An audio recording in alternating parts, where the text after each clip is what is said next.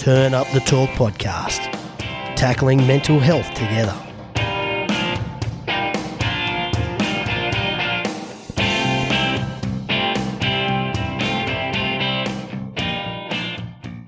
Hello and welcome to Turn Up the Talk, live here from the Radio Hub studios in Alexandria, Sydney. Pat Clifton, joined by Lockie Drew Morris and Luca Moretti. Boys, how are we feeling? Paddy, unreal. Pumped to be here, Paddy. Yeah, really I can agree. So, episode 0.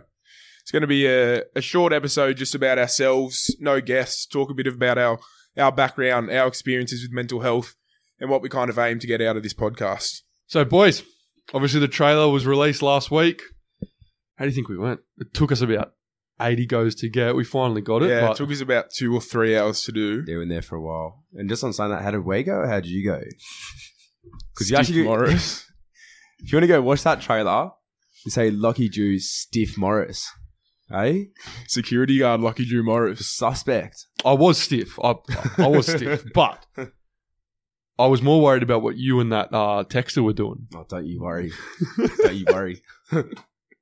But Paddy, no, it's good to have you here, Paddy. I mean, last week we were worried the trailer might have to have been postponed, obviously, because you're in hospital with that allergic reaction. Your face all was puffing up and stuff. So it's good you're here. I didn't quite make it to hospital, but I did wake up Tuesday morning last week looking a bit like a dog being stung by a bee. If you want to look that up on Google, it's exactly what I woke up looking like. A bit of a fright.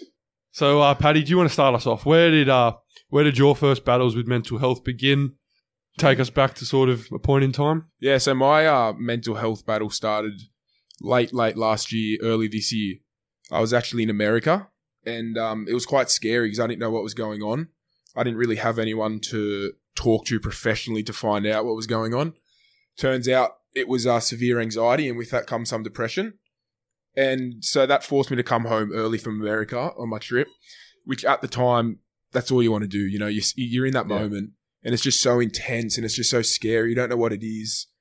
And I was lucky enough that I came home early and kind of got it sorted. Not saying it's that easy, you know. I had to put in the hard work, still going through it. But if I compare myself from the beginning of the year to now, it's just like a totally different person. It really is. Just on that, you spoke about coming home. Did you fear coming home? I mean, we're going to speak about social media in a minute, but you alluded to the fact that, you know, you were with your family, with your good mate, you were supposed to have a trip of a lifetime. You were posting pictures and stuff like that, and everyone's got the illusion or everyone's got the belief that you're having a great time, and then, in fact, you're not.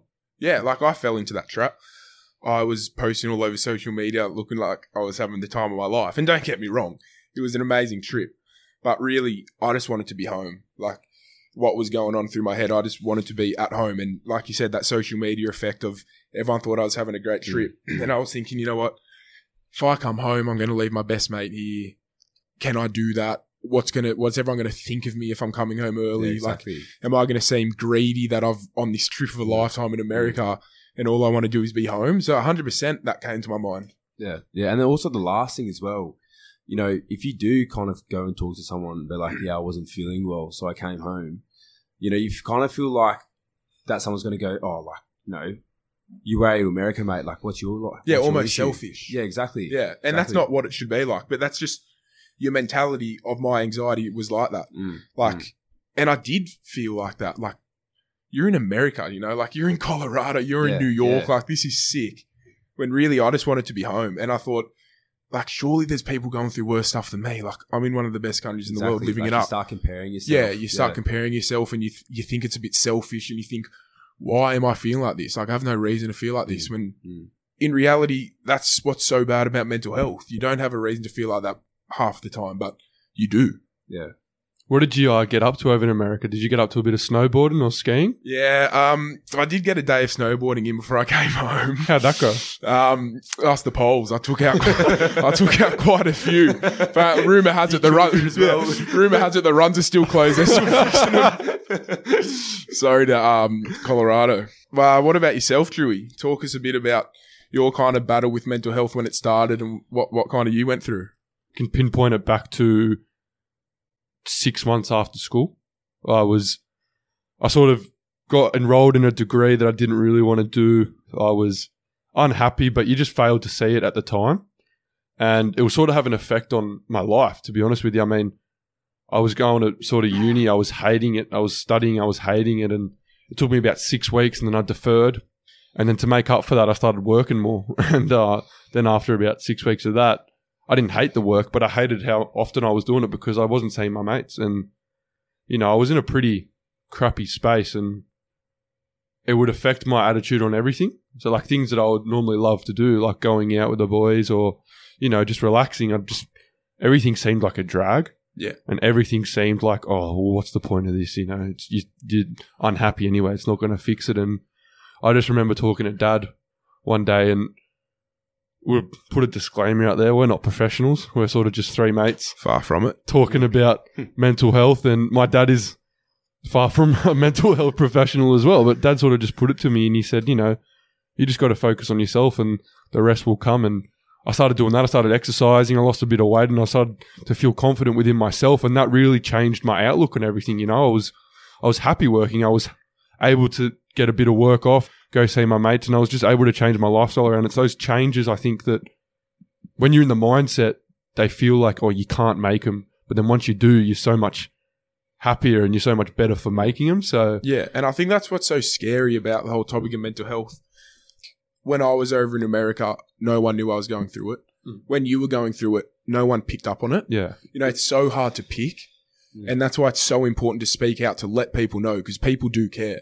They might not know it, you're going through it. And that's why it might seem like people don't care. But as soon as you open up, you kind of get that feeling of, you know what, people do care. They just don't understand that's what I'm going through. And that's why it's so scary.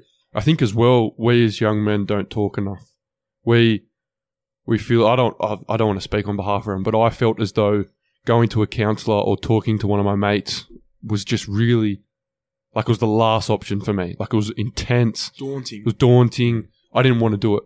And I think if we can get rid of that stigma and get people, especially young men, talking about their feelings to each other, I think it's not only talking, it's about how you receive that. If you ask your mate how you going, don't just expect one word reply. Like, actually have a conversation with him. If you're going to make the effort to ask, go on with it. Don't just think, oh yeah, he's good. He said he was good. You know? So I think we need to get better at that. And this podcast is aiming at sort of bringing these topics up in a lighthearted manner. And, you know, we're not taking the piss. We're not having a joke about it. We're serious, and we really want to change it. Like the trailer said, there's been some really sort of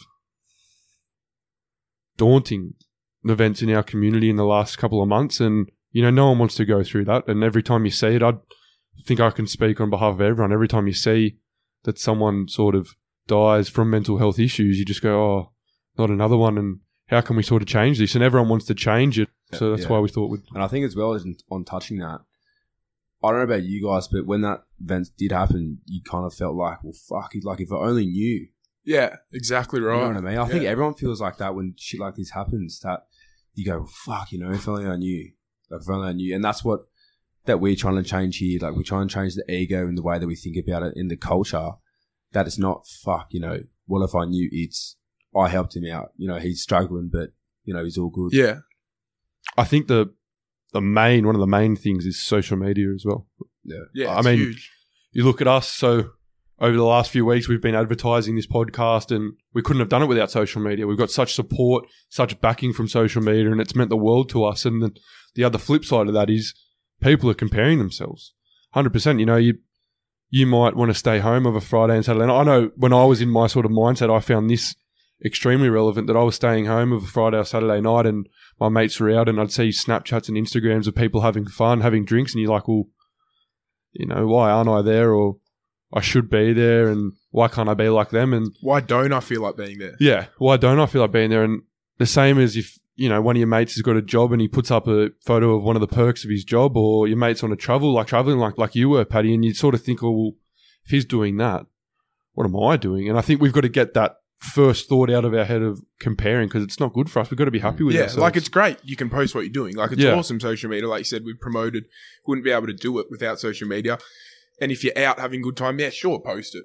But it's more about the people who are looking at it. You know, you can't think, you know, why aren't I there? Or they look like they're having a better time than me, because in reality, that's not always it. And you can't compare yourself to others. Yeah, exactly.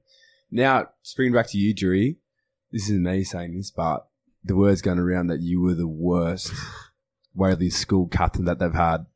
Yeah, Like, I did useless. confirm that. No. Can But being the Waverley school captain, and obviously you said leaving school, you didn't know what to do. Did you feel like there was an added pressure?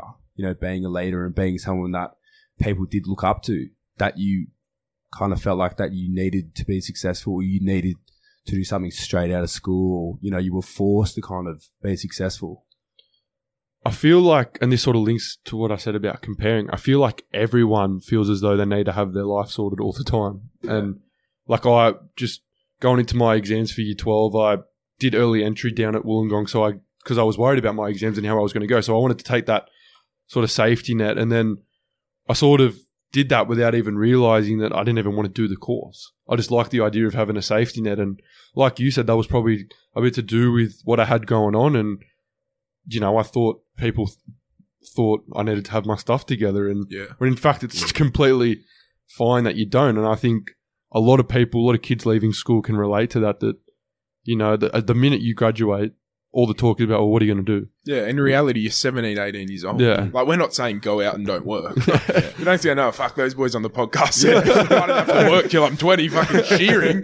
But it's just like, you don't have to put so much pressure on yourself in the first job you get's not going to be your career. Maybe it is, but you don't have to put that pressure that it's the first job you get out of school is going to determine your life or anything like that. Yeah, exactly.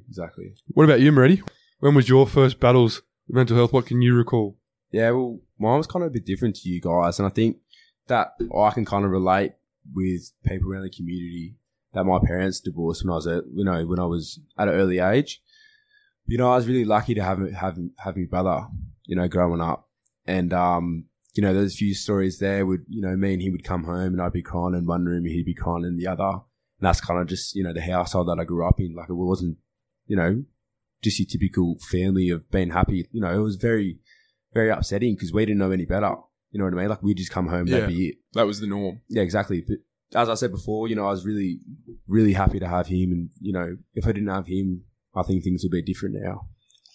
Just on that relationship with your brother now, if anyone's been to the Moretti household, they would know that there's a few back windows broken and PlayStation remotes broken. And you spoke about this loving relationship with your brother. There is another side to that sort of loving relationship. And did that ever affect what you had with him? I mean, when you were fighting with him and you had arguments, did you feel like you still couldn't go to him, or was it always there? Yeah, it's a love-hate relationship with me and him. Yeah, it's good days and bad days. But, at the end of the day, we're always there for each other. I think that's the main thing as well. And that doesn't have to be your brother. It can be your sister, your dad, your mum, your close mate. But, there's always going to be someone there for you. And just on touching what you said, when I did fight, when I was a bit younger, I didn't really know what to do because he was the only one that I had there for me. But as I got older and I started seeing people that were there for me, that I started like leaning on them more than I did on my brother. When I would fight with my brother, I'd lean on them, and then when I'd fight with my mates, then I'd lean on my brother. Just as you touched on there with your brother about how is your support network, and we kind of touched, Lockie and I, on kind of our parents and our family being our support network. We don't want to give the impression that it has to be your brother, it has to be your sister, it has to be your parent. It can be whoever you feel close to. Not everyone has that mate they can speak to. Whatever you feel comfortable in, that can be your support network. Exactly. And I think I've been really lucky as well. As I said, my brother's been there for me. I've got a great girlfriend at the moment, and she's really good for me. My uncles have been there for me a lot, my aunties, and, my mates such as you two, have always been there for me. And I feel like that I've been really lucky. And then I feel like that if we start to open our eyes a bit and kind of really look around at what we got around us, instead of not what we're going through at the moment, then I think that can be a huge factor. Yeah, and the sad thing is, not everyone has the support networks people like us do. Yeah. And that's just a reality, and it's shit, but that's it. So we want to give support to people who do have those networks to speak out and use them, who don't have those networks, pathways and other things to do to build those networks. Yeah, exactly. Because some people just don't have them, which is sad, but you can build those networks, and that's what we're trying to encourage. Yeah. All right, guys, that'll wrap us up for episode 0. Thank you for listening and tuning in. Thank you if you're still listening. We didn't scare you away. We just wanted to give you a brief overview into our lives and our experiences with mental health. We feel as though if we can break ourselves down and show that, it's a normal thing to have, and that we as a society, particularly young men, need to get better at talking about it, that's going to allow a lot of other people to share their experiences. And we really can't wait for this first season. We've got a whole line of guests ready, and it's been awesome, and the support you guys have given us, we've absolutely loved. So November 6th is going to be the first release date on iTunes and Spotify. We'll have a couple of Facebook posts and Instagram posts in there in the mix to keep you updated with everything we're doing as well. Yeah, and just on that, November 6th, so the guests we're going to be getting on, as we've mentioned in the trailer, mental health advocates, sports stars. We're just trying to break down that everyone goes through it. Yeah, these people you think that you look up to as a kid, even now you look up to and go, fuck, he's got the life. Fuck, she's got the life. It's not always the case. We're all the same, yeah? Everyone feels the same emotions.